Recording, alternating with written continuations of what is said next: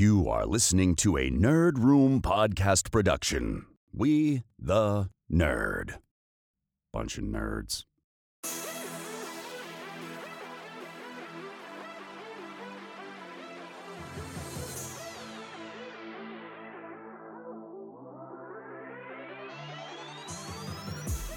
Hey everyone, and welcome to Nerd Room. We talk all things Star Wars, Marvel, DC, and beyond. This episode number 332, we're discussing Madam Web, She-Hulk, and The Batman 2. I'm your host, Tim. And I'm Carlos. Man, I'm back from vacation. My unfortunate vacation. But yes, we are here. We are back at the mics together once again. And coming off the back end of two solo episodes where both you and I took different approaches, different looks at the fallout from everything that's happening over at WB Discovery, DC Studios, and what that means for the future of DC. And if you guys haven't checked those out, they pair very well together. That's episode 330 and 331. Go check them out. We had a lot of fun putting those together independently and had a lot of fun breaking things down. And we'd really appreciate you guys go and check those out and see what we have to think and maybe put a different spin on the ideas of what's going on over at WB. But this week, we got to take a step back because we spent so much time inside of WB Discovery. We got to look at some of the nerd that's going on in and around that space right now. And we got to talk about things like She-Hulk with its imminent drop on Disney+, Madam Web, The Batman 2 and its release, maybe? Who knows? And there's a whole bunch of other things we're going to cover over in This Week in Nerd. But before we get there, Carlos, man, it's been a minute since we sat and podcasted together. How you doing here in hot Calgary, where finally I am back in the city? Yeah, no, it is smoking hot, and yeah, I'm doing well, and I want to thank everybody who tuned into the solo episode last week and all the feedback and the wonderful support that we saw from all of our peeps out there and collaborators and everybody else. You guys are wonderful. I sincerely appreciate you taking the time to convey your sentiments and your thoughts as to what was a bit of one from the heart for sure. And yeah, I'm happy to know that leaving it all out there was something that was well received. So yeah, if you took the time to send me a tweet or a DM or anything like that, like give yourself a hug and have a sip of bourbon for me, because that was awesome. Celebrate in the goddamn Batman way. A little sip of bourbon on a Friday night. Well, man, we got lots to break down, lots to talk about, and we're going to do that over in This Week in Nerd.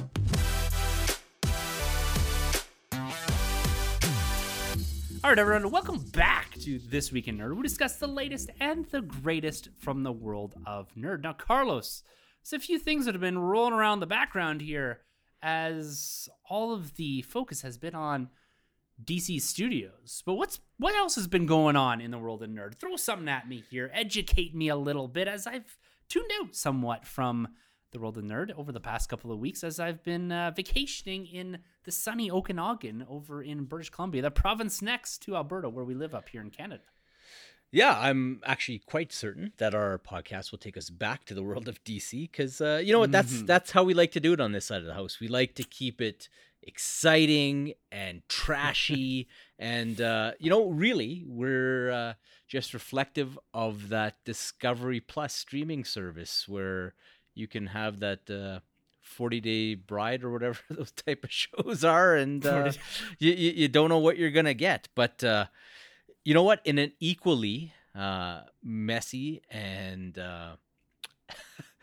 less refined space of nerd, Sony Studios is doing their Madam Web movie, and we've had a few little nuggets drop from there. And in seeing these, I tossed a theory out to our boy Troy, and just his excitement over it made me think that this might be worthy to share with the listenership. But we've had some confirmations with the casting. So Dakota Johnson is going to play the mainline Madam Web, the Cassandra Webb version of the character.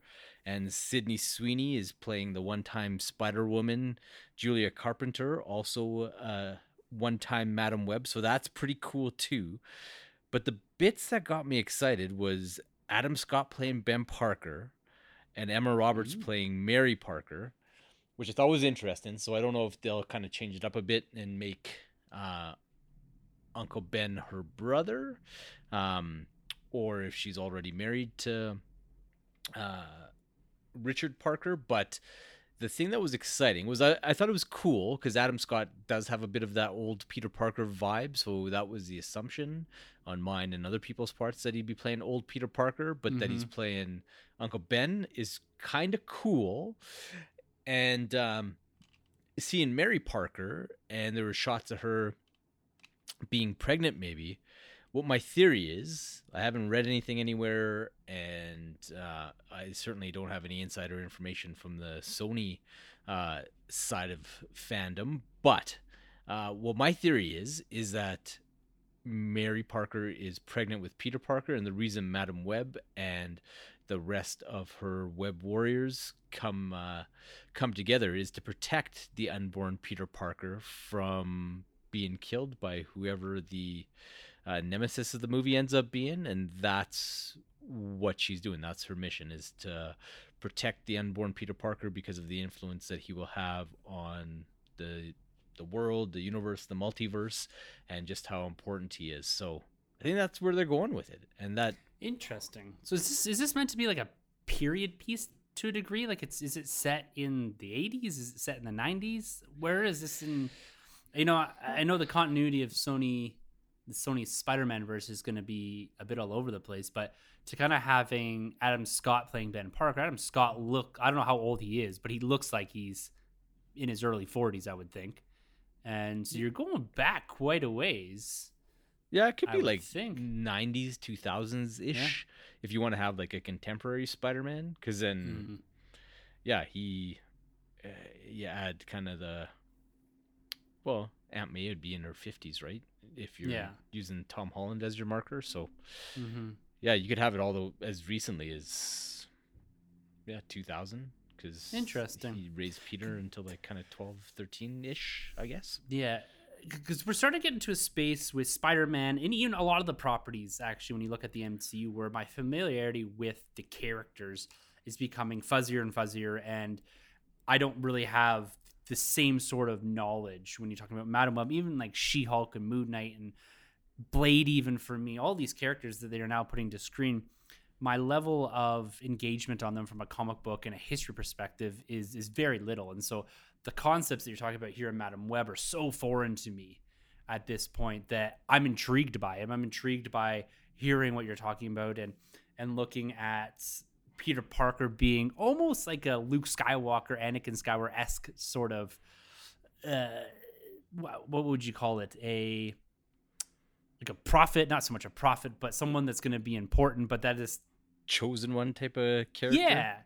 Yeah, like a chosen one, that this character has some significance. And I like the concept of it like being a bit multiversal, where it's like, you know, does Madam Web have some sort of multiverse ties too? Yeah, like she's kind of like the protector of the Spiderverse type of thing. Like she comes from like beyond and is able to view the various threads, the webs, if you will, of the multiverse. And like she's kind of like a one man time variance authority type of thing. Yeah. Okay. So. Interesting. Well, I'm hoping that Sony has a little direction in this, and that it's, because it sounds intriguing enough, right? You're introducing some interesting characters with some pretty powerful casting in and behind these, and young actresses as well, specifically in those first two roles that you mentioned, that can carry a franchise for years, for decades even, if need be. And then if you introduce younger Peter Parker or some sort of variant, I don't know what they're going to do, but it does sound interesting. It does seem like, you know, as we're all progressing into these multiversal or Spider-Verse stories, it seems there's going to be a movie for each of the different franchises, be it DC, MCU, or Sony, that acts as the catalyst or pivot point for these stories in live action. We've had maybe the Multiverse of Madness, the Flash coming up here in DC, and maybe this Madam Web movie is serving as a very similar cog inside of a much larger narrative that they're building up in and around a live action Spider-Verse, which would be my guess where they're going at some point with all this. Yeah, they certainly could do. Like I think that just by virtue of them pursuing a Madam Web movie there has to be a reason for it, because she's just such a obscure and off the beaten path character that there has to be a reason as to why they're chasing this particular character and going with that narrative, because they can make a whatever Otto Octavius movie and it would be automatically more profitable for them just based on name recognition alone, I assume. So Exactly. yeah, I don't know, like they're very quickly getting to the point where they need a Spider-Man in their universe. Which to me, I do not understand why they have not done it. Unless they signed something with the MCU that said, or Marvel Studios that said, we will not run a parallel Spider-Man. It seems absurd that they have not dropped in someone or brought back Andrew Garfield or put in Miles Morales. It is absurd to me that they have not gotten to that point, or of even just teasing or announcing it, let alone actually putting something into production. Yeah, some kind of non-compete clause or something maybe, but yeah, who knows what the behind the scenes with that deal looks like.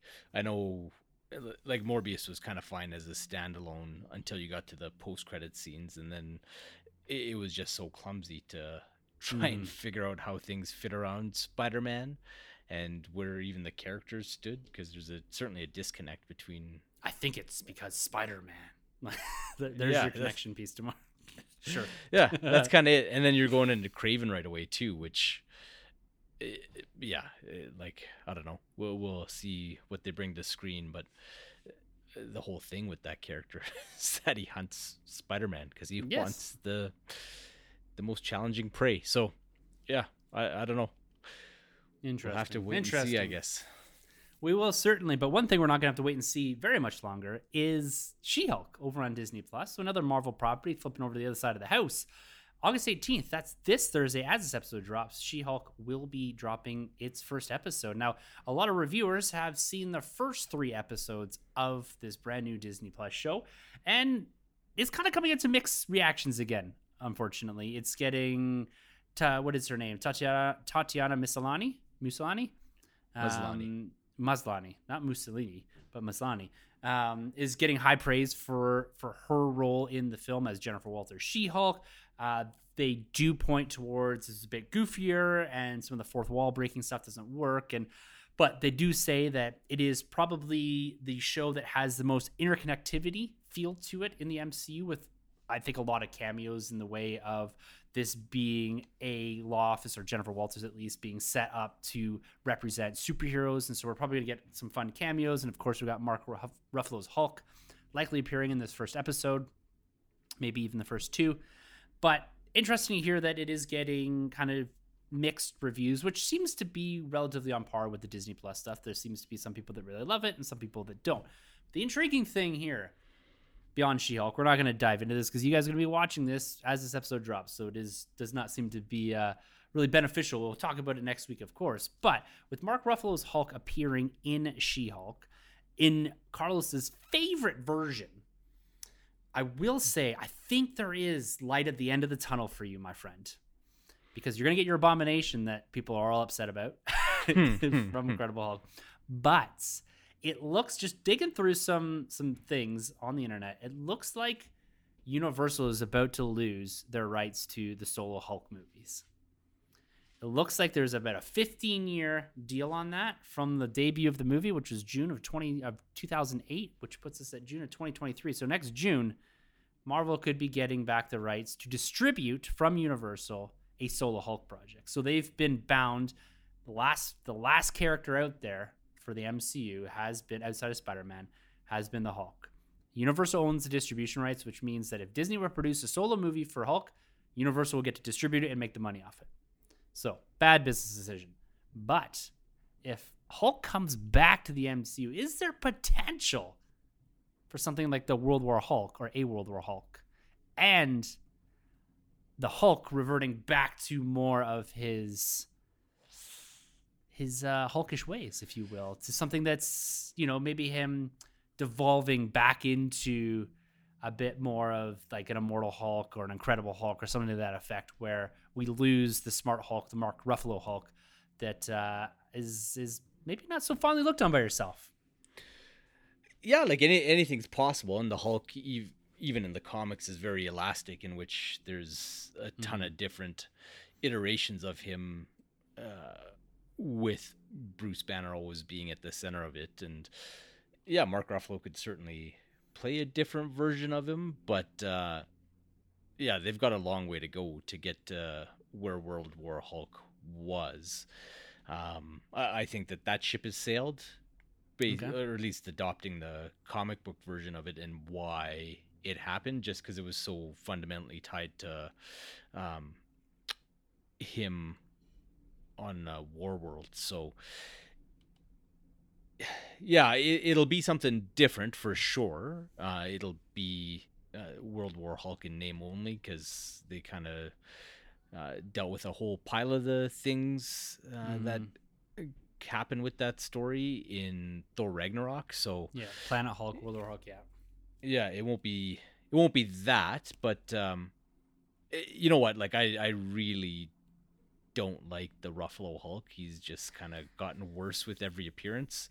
So we'll see. Like, Mark Ruffalo is an amazing actor, but like the last time we saw any gravitas with him in that role was Age of Ultron, and it's been kind of downhill since then. So yeah, I don't know. I'm not optimistic. Like, even the She-Hulk show, like, the trailers haven't done it for me at all. And yeah, we'll see what happens, but I don't know. I would like to see them pivot the Hulk, because we are missing that true Hulk, right? You know, we had it in Incredible Hulk. He was present to a degree in Avengers and Age of Ultron, but in the last little bit, kind of post Ragnarok or even into the Endgame and all that, we don't have that true Hulk. And I think if you're going to go to Secret Wars, which we're going to, or Kang Dynasty or something, and you want the Hulk to play an interesting role, I think he's got to move away from this intelligent Hulk, where you have a pure blending of Bruce Banner and Hulk. I think it needs to be something that is a bit outrageous, is a bit crazy, and kind of get back to the roots of, you know, when people see Hulk, you know, my kids, they say Hulk smash. Like, that is how they view it, right? It's not Hulk type on a keyboard. You know what I mean? Yeah. Well, and ironically, like, Smart Hulk under Peter David's pen was actually my favorite version of Hulk. Like, for years, my business card holder on my desk was a Smart Hulk action figure with his, like, massive hand open. I used to put my cards in there. So, yeah, I do quite love Smart Hulk, but it's just the way the MCU has handled him, right? And, you know, the lead writer and showrunner of She-Hulk was talking about the writing not being great or not being able to bring the goods in the courtroom scenes and whatnot. So that might have been the final straw that broke the camel's back with me tuning into this one. I'll catch it eventually, but I think the discourse is going to be horrific, whether you love it or hate it or whatever. So I'm like, you know what? I really enjoyed being just on the sidelines as an uninformed observer on Thor Love and Thunder. I was like, I'm going to have the same play here. I'll get to it when I get to it. And yeah, I'll take it in on my own time. But yeah, which is funny because, like, Daredevil is my guy. I've read all the Hulk for decades. And you know what? I have all those She-Hulk comics from the John Byrne era and the Fantastic Four stuff that he did with her. And I don't know. With the Disney Plus stuff, statistically speaking, there's a 15% chance that I will like or love it. So the odds are kind of working against it a little bit. Interesting. But would you pay 40% more for Disney Plus? Because that's another big news story that's coming out with this streaming service, is that they're up in the charge unless you want to stick around at the lower rate for a ad-supported version of Disney Plus. This comes in the wake of HBO Max saying we're not profitable. We're going to fold into something a bit more streamlined, a bit simpler. Disney Plus releasing that they lost $1.1 billion last quarter in Disney Plus. They're expecting profitability by 2024. These things take time, but their operating costs are enormous when you look at the shows they're producing, everything from Andor to Miss Marvel to all this wild stuff in Star Wars and Pixar. There's so much coming out on this platform. You look at it and you're like, I don't even know how they're making money on this. But they did just become the biggest streamer on the planet, passing, I guess this is everything that Disney has in streaming bundled up. But they just passed Netflix with 221 million subscribers globally as to become the biggest streamer just 3 years after its launch. But yeah, as we see this kind of roll out and build, are you going to pay more for it, or is this kind of going to get pushed by the wayside? Yeah, to be honest, like I would park Disney Plus if I could, but because they charge us annually here, you can't really do that. To be honest, like ironically, despite being like Marvel tattoo wearing kind of guy, it's the Star Wars programming that appeals to me from the franchisee side of things. But because Hulu is wrapped and FX is wrapped into Disney Plus in Canada, that's actually where I watch the most stuff. I don't know that on my profile there's been a single thing watched outside of that star button for a long time. So yeah, I would honestly consider the ad-supported version, but it all depends on what they have coming down the pipe. Like the MCU stuff, like I said, like literally 15% chance I'll like it, and the Star Wars stuff, like I do enjoy that, and my kid adores it. But yeah, like if I'm watching something like Under the Banner of Heaven, if I have to watch a couple commercials with that, it's no different than watching those ABC shows with my parents back in the day. So yes. Yeah, I don't know. Yeah, we'll probably eat the 40% uptick. It's a big player in our house, just with the kids and all the Pixar and Disney movies and all that they have on there. Just the library alone and the convenience of it. That, you know, we were away for 3 weeks here, and the place had a TV. We just logged onto our Disney Plus account, which I'm now remembering that we did not log out of at the place that we're at. But it's something that the kids love. I, like you, I don't go to Disney Plus if I'm just looking for something to put on in the background. I go to Netflix for that. I like, if I'm in the house by myself or if I'm at work or something like that, kind of working from home, it's a slow day or whatever, I'll pop on something in the background just for noise. But I usually won't pop on something on Disney Plus. Like, I won't just, other than maybe like Endgame or Infinity War or something to that effect. I find myself going to things like The Office and the offerings on Netflix a bit more to do stuff like that. And I just never find myself, I think with Disney Plus, I feel that I need to be engaged in what I'm watching. And so I haven't even started the ILM Light and Magic documentary that they put up on Disney Plus or anything like that, because I get into bed, I'm like, I'm going to fall asleep if I start watching this. And so I feel I need to be fully engaged when I'm watching stuff on Disney Plus, where some of the other streamers, I don't need that. And so I find myself going to Disney Plus a lot less, unless it's intentional to go and watch something at like 4 o'clock in the afternoon, 5 o'clock in the afternoon, and kind of just tune in for an hour or two. Yeah, I don't know. Well, speaking of streamers, like one of the reasons it'll be impossible to transition to She-Hulk is because Netflix just offered up the insanely good Sandman TV series. Yes. And it seems like I'm not the only one with that opinion. It was extremely well received by everything I could see on my timeline and the critics' reviews, and it seems like there was a real winner, not only with people who were familiar with the source material, but it was almost even more popular with the people that were kind of Sandman curious but never dove in, because it's a lot of material to start reading. And yeah, it's been wonderful to see like our friends just kind of jump into it for the first time. And I don't think I've ever fielded as many DMs as I did over that opening weekend, with people kind of wondering what's safe to read without it getting exposed to spoilers, and what actually took place in the comics, which and what changes that they made and whatnot. But yeah, the show is unbelievably high quality. Like, the production values are fantastic, the writing is phenomenal, the performances are great, and it just has a gravitas and a refinement to it that you don't really find too many other places in the comic book space. So yeah, I was very happy to see it do as well as it did. And Neil Gaiman was talking about how many different countries it was the number one streamed show in, and where it's placing even amongst its competition and whatnot. So you were kind of talking about putting things on in the background and whatnot. Like something like The Sandman is absolute laser focus type of viewing for me, and it's got the quality to warrant it. So yeah, I'm very happy to see the show was as successful as it was, and it's absolutely raised the bar for what we should be demanding out of these comic book based TV shows. So yeah, that's the thing that makes me the happiest. I've not sat down and watched it because again, it's one of those things that I feel like I need to plug into and commit to.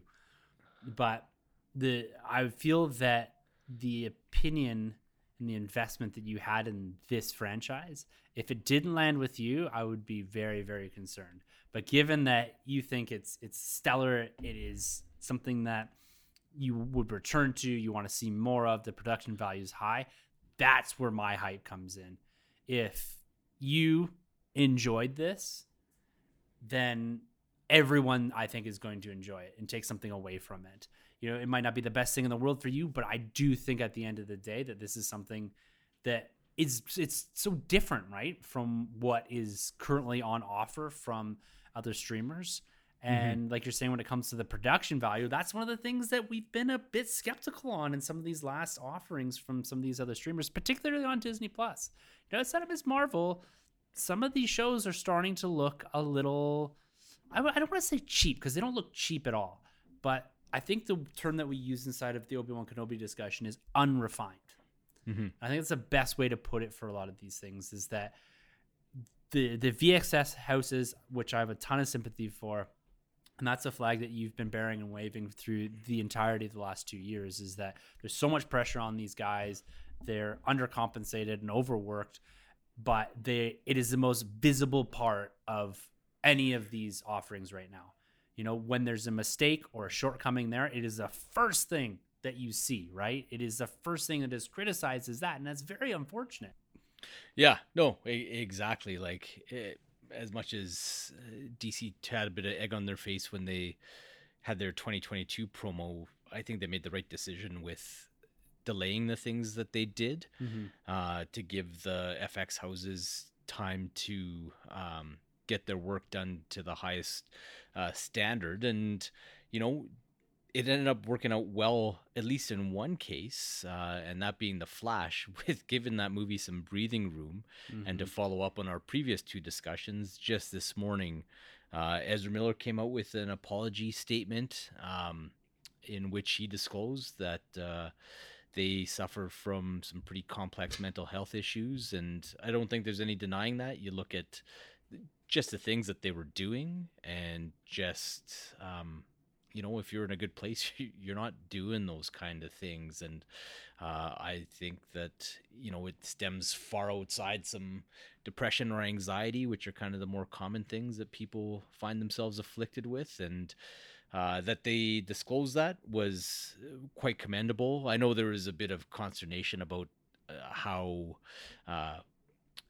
PR generated the apology was, but at the end of the day, like, Ezra is facing a bunch of things before the courts, and I am sure that their legal counsel had certain things that they wanted them to say and certain things that they wanted omitted, so that they weren't prejudicial to any proceedings that may be coming down the pipe, kind of thing. But yeah, you know what? It's nice to kind of rip that Band-Aid off. Like I said last week, them being in front of the courts is a absolutely good thing, so that anything that they need to be held accountable for is done in the proper forum, and it's not just this kind of trial by Twitter. And then now that they've come out with an apology and that they've put it into the public eye that they do suffer from mental health issues, like, I don't know that you or I would have to do the same thing, but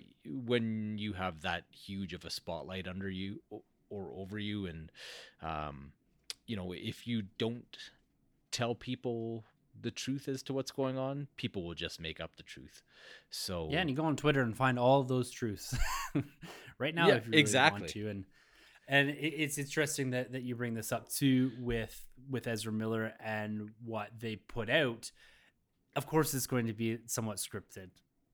You know what I mean? Like they're not just going to allow them to put out whatever into the universe. These things have to be closely guarded. And I think the first step to, like you said, the process of getting through this, and there's been a lot of discussion online and around it, and even in some of the big trades like the Hollywood Reporter, about what happens to the Flash as it relates to what is going on with Ezra Miller. Is they laid out a 3 option scenario where one, it starts like this, where Ezra Miller does come out and reveal what they are suffering from and begins the process of mending and healing both themselves as well as the public opinion or look, which is unfortunate. You know, you have to deal with that at the same time as struggling with major mental health issues.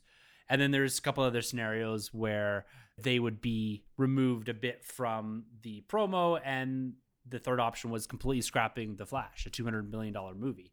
And it was unprecedented just a couple weeks ago that anyone would scrap $100 million or $90 million movie, but we saw that happen. And so the fact that the option was on the table, or at least there had been a discussion about what happens to this movie, as Ezra Miller is apparently in almost every single frame of this movie, given that he plays multiple characters across the multiverse. And so I do see this as a good first step for healing on both sides of it, right? Healing the image of what this movie eventually will be, and of course allowing Ezra Miller to take those first steps to healing themselves, which is great. Yeah, exactly. It's at this point in time, it's any kind of intellectual honesty, if you will, or any kind of frank disclosure is just a positive, and everybody can kind of move forward from there, as opposed to it kind of being this taboo thing come the release of that film. So yeah, it's all on the table. And speaking of films that are getting released, Dwayne Johnson caused a bit of furor when he came out and he said that he actually put the kibosh on the original script for Shazam. So I guess the original version of Shazam was supposed to be 2 origin movies in one, in which both the origin of Shazam and the origin of Black Adam play out, and they end up coming into conflict, one assumes. And DJ put his foot down and said that he felt that this was a disservice to the character of Black Adam, and he sent them back to the drawing table. Now, I don't know why people are so upset about this, because there's a couple of things are upset, right? Like I didn't misread that people are upset about this, right? Like it seems absurd to me, but continue. Yeah, I'm interested. Exactly. So people were upset, and there was all this hand-wringing about Shazam not facing his major foe. But it's not like we didn't get a Shazam movie. We got a very charming Shazam movie that was beloved by a lot of people, and Shazam fought his actual main nemesis in Dr. Sivana, because I hate to break it to you folks, Dr. Sivana predates Black Adam by a lot and is actually Billy Batson's primary nemesis, and has been since the early days of Fawcett Comics rolling that character out. So we got a Billy Batson Shazam movie. We got the introduction of the Shazamly, which we probably wouldn't have gotten, and that movie is excellent and beloved, and has a sequel coming out in just a few months. So we got 2 Shazam movies, and the sequel looks to be a banger, bigger and better, with some interesting things. And I've got a cool theory as to who a few of the characters are and how it might play into the greater DC universe. And we get a big bad Black Adam movie in which they can do the character justice and have him have his origin story play out the way that they see fit.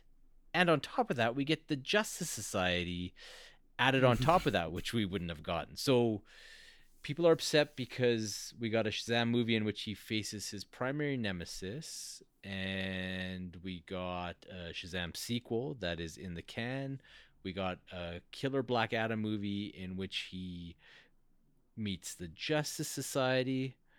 And we actually got a pseudo prequel from the same studio in the form of the Elvis movie. If you know what I'm talking about, you know what I'm talking about. Shout out to our boy Gurdeep from the TCB podcast. But yeah, so we got 3.5 movies out of DJ making that play. And not only that, but you have an artist who's passionate about the material that they are adapting and chooses to draw a line with the studio to say that this is not going to do your property justice. I don't see any negative whatsoever with this, but there was a lot of hand wringing about this 2-for-1 movie that didn't happen. Well, and at the end of the day, too, when I look at it, if you want a guy like Dwayne Johnson taking up a role like that, and he's clearly got some sort of creative control over the character, or at least his presence in the movie and what the character is doing. But like everything that you laid out there's nothing there to be upset about. And you'd also want Dwayne Johnson walking away from this role. He is literally the biggest flag bearer for DC Studios right now. He's the one that will carry this character and carry this franchise, at least, into the next decade, into what eventually will be, as you have been predicting for years, a likely appearance of Superman back in some capacity. Mm-hmm. And when you lay it all out like you have, there's nothing to complain about. So what? He put his foot down and threw a bit of weight behind what his creative control is and said, no, let's do it this way. And I think you put Dwayne Johnson in that first Shazam movie, it's going to be a completely different movie. I think, like you said, you do disservice, I think, to what DJ wants to do. And there's a lot of elements that you just don't get. And so the thing I'm most excited for in Shazam 2 is the Shazamly, which, like you said, we probably won't get. And you probably got a lot of people that are reading Wikipedia that think that Black Adam, like I'm not super familiar with it, but the Black Adam and Shazam are your Joker and Batman of that corner of the universe, when they're not. No, they're not. And like, let's face facts. Like Superman didn't face Lex Luthor in Man of Steel, and Batman didn't fight the Joker in Batman Begins, and Spider-Man didn't face Norman Osborn in Homecoming, and nope. Iron Man never faced off against the Mandarin. Like nope. There's no boxes to tick, folks. It's art. You gotta go where the story tells you to go.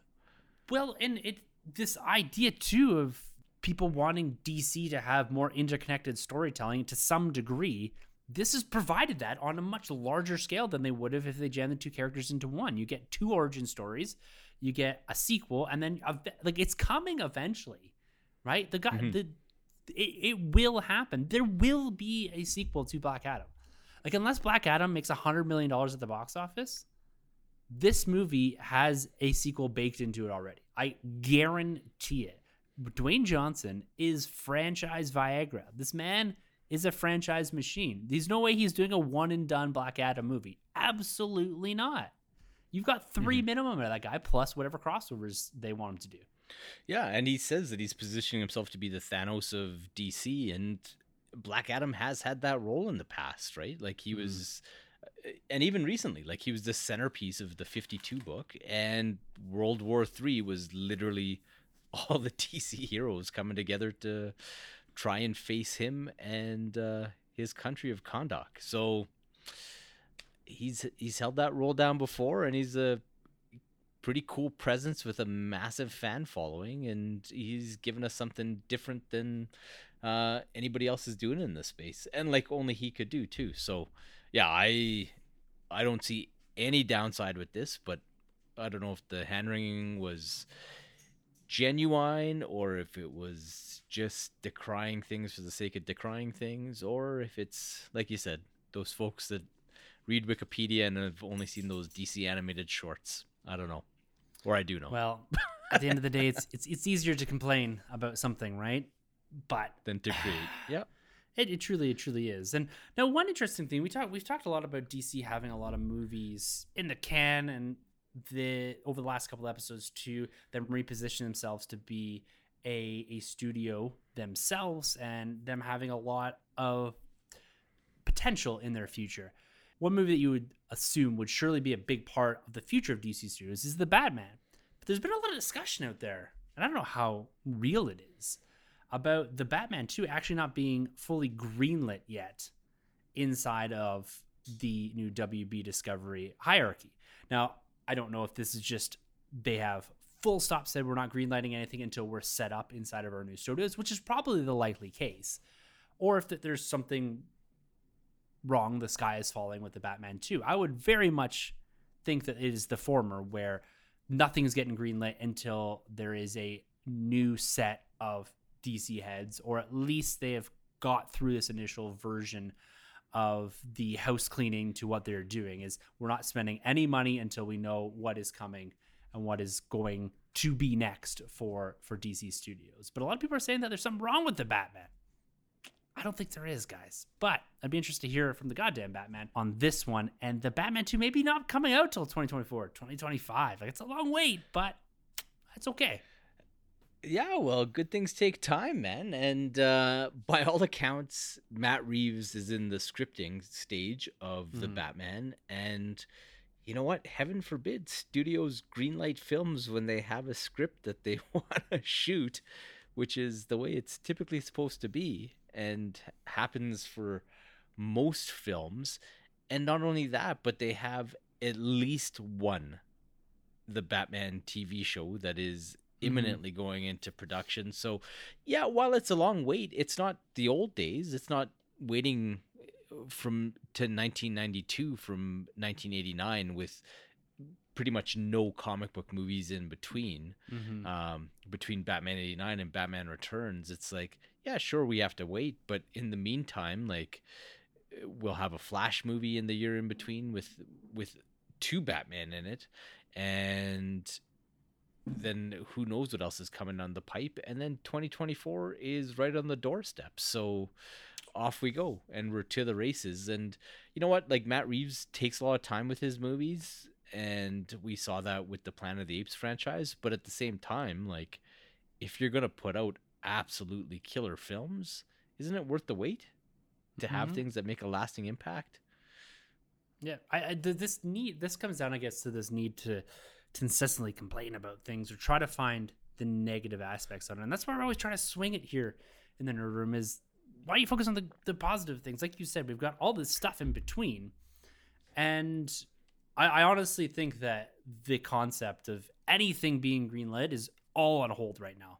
That's why all these movies went off and all this. It's just, we are not going to make decisions until we're comfortable making them.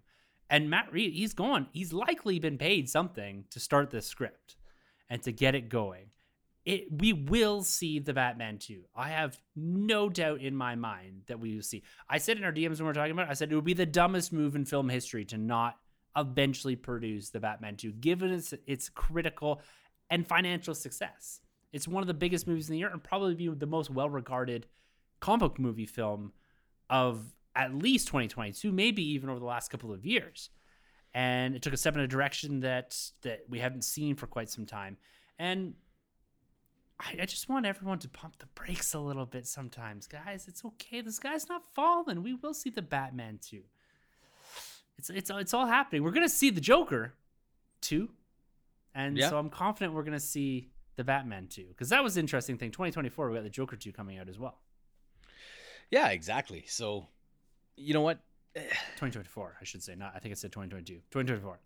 2024. Yeah, and like you said, there's just so many things to enjoy in between that, like, you know, heaven forbid we kind of savor things and watch them a few times and actually enjoy them. Like, and if you're open to any kind of offerings, like, not only do you have the things coming from DC, but you have the things coming from Marvel too. And there's going to be, you're not going to have a month without at least one new thing to watch and to absorb and to potentially fall in love with. So that's a good thing. And like you're saying with that, I just want to hit that point out one more time. We do this all the time, right? We podcast every week about this stuff. We're immersed and embedded and invested in all of these offerings. I'm so far behind. I was just on vacation for 3 weeks. I'm still behind on watching films and TV shows and catching up on all of this stuff. And so we do this because we love it, but we're still behind. You know, you were a month or two behind on Stranger Things, and so this is what happened. There's so much stuff out there. Like, even if they were to put a Batman 2 I'd probably race out to see it, but there's so much in front of me right now. Like, I haven't even seen Dune. Like, I haven't watched Tenet. I haven't watched there's so many movies and so many offerings I've not even had a chance to sit down and absorb. So, like, I don't even know what's gonna happen with She-Hulk. I'm not even finished Miss Marvel. Well, there you go. Yeah, there's loads and loads and loads to enjoy. So, yeah, I'm so far past the days of counting down time until you get the next thing, because when you're all open and receptive to liking it all, there's always something to watch and to enjoy. Or you know, if you want a show right now, go watch The Terminal List. It's amazing. It's on Amazon Prime, starring Chris Pratt, and it is a fantastic kind of marine type show. And yeah, it's totally different, but I am riveted to it. And in fact, I'm going to try and squeeze in an episode after we finish recording today. Wicked. Yeah. And I think that's it. It's interesting because the last 2 episodes that we did, I'm going to kind of go off and maybe step on a soapbox for a second here. The last 2 episodes we did were really focused on heart and mind. Let's step back, guys, and look at these things objectively, subjectively, however we want to do it. But we tried to take those last 2 episodes and apply 2 different ways of approaching and looking at things. And this episode here is almost a nice follow-up in the sense that we're all looking at a bunch of different things, but the key is looking at this stuff with a positive set of eyes. And we don't always do that, but we will give things a chance. And what we see on Twitter, what we see on social media, what we see online isn't always a wide or broad representation of what the community or what everyone else is looking at. But at the end of the day, go at things because you love it. If you don't like it, that's cool. It does not have to end your world. I've said this before. And also, you don't have to wreck someone else's day because you don't like She-Hulk. I know our boy Stu is going to love She-Hulk. And it's going to break my heart if people are on there telling him online that he shouldn't like that. Never tell anyone that they shouldn't like something if they like it. They're not wrong because they like it. And like, it's just stuff like this that bothers me sometimes. And I feel that we do have a forum here, and that's why you see us always trying to put a positive spin on this. Sometimes we are criticized because we agree a lot, or we take the positive spin, or maybe we're not as harsh on things as we could be. Do you know why that is? Because we don't want to be. I don't want to kill someone's vibe. I've listened to podcasts before, people tearing apart Back to the Future. I turned it off because I didn't want to hear that about one of my favorite movies of all time. I understand the plot holes. I understand the shortcomings of some of those films. And we understand that stuff too. We will call it out if it's there. But then we will move on from it. And that's what I kind of want to see more of, is people moving on from dislikes, moving on from things. You know what? It's okay. I stopped collecting Black Series because I didn't want to pay $40 a figure. But you know, I'm not gonna get really upset about it every single time I see a Black Series on the pegs. So I've moved on to other things. And so perspective sometimes, guys. Take a step back. I don't know. Sorry, I'll step off the soapbox now, but I just feel that the last couple episodes and kind of the back half of this one have really tied together nicely in my head, as kind of this trilogy of, let's look at the positive things in life, guys. There's a lot of really great things out there. Yeah, man. It's basically like the Shazam trilogy, where we had we each had our solo and then we'll meet. So exactly, Black Adam will fight Shazam at some point in time. Yes, he will. But yeah, no, exactly. I think the best criticism we ever got was that we were too positive on, what was it, Rise of Skywalker? Some dude just got super upset. You guys are too positive. Well, I'll take that all day long. That's fine. All day long. It's intentional, guys. Like, we're very much aware of what we put into the universe, and there's a reason for it, right? There's way too much negativity out there. There's way too much crapping on things that doesn't need it. And like I said, we will provide our constructive criticisms, but it's never going to be hateful. And it breaks my heart every day to see that kind of stuff online, and people that we know and part of the community getting targeted because of a love or passion for something that's theirs. Like, get lost. I'm sorry, but Yeah, exactly. Or if you don't like something, just don't talk about it. Like, that is also an option. Also an option. yeah, I don't know that you see me talking about too many things that I don't like. Yes. I had a lot of time when I was on vacation to self-reflect on certain things, and a lot of time to consume maybe too much social media at times, but too many late night scrolls is why I commonly delete Twitter and Instagram and stuff periodically. But I felt that, there's a platform here, so we'll use it once in a while. But Carlos, is there anything you want to wrap the show with here? We're kind of pushing up against that hour mark, and I'm feeling very very much like I need to go watch something now and just consume and love. Yeah, no, man. How can we go out on any other note? So I think we leave it there with our trilogy capper.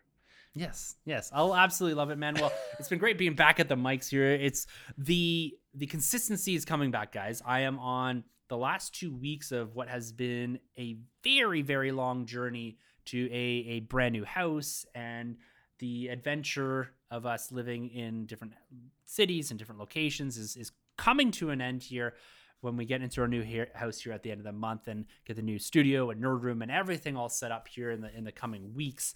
And so the consistency is going to come back to the episodes, and we are making changes, though. We have an announcement that will drop here in the next couple of weeks about how the nerd room is evolving. We always like to reflect and change with the times, and we feel it's time to make a change here, and that'll come. So I'm just going to put that out there, that it's a fun change. It's a good change. Nothing crazy, nothing bad. It's all positive, if I can say that. And so we're going to be doing some fun stuff come the fall here, and really embracing a bit more of the toys too, if I can say that, because we have dropped, if you haven't noticed, our We Can Nerd from these shows, but that is coming back in some capacity, in some form, in the fall here. So look out for that announcement. That's coming very, very soon once we kind of shore up the last little few pieces of it. But yeah, if you guys want to be a bigger part of this conversation of positivity and an evolution of even the Nerd Room, you can always email us, thenerdroom@gmail.com. You can find everything we do at thenerdroom.net. The hunt is real, and it's coming back in the fall over on Instagram at thenerdrm and YouTube. We're continuing to grow there. That is going to be a big focus for us going into the fall with more videos, new content. Ian has a new figure review of Buzz Lightyear figure up there, which is absolutely incredible. And so we're trying to build that, our sub base there. And so go over and give that a subscribe. Check out the videos, the tours, the collection tours, much more to come over there. And then Twitter. That's where we are roaming around periodically from time to time. You can catch us there. Use the hashtag #WeTheNerd, or our handles are at the end of the episode.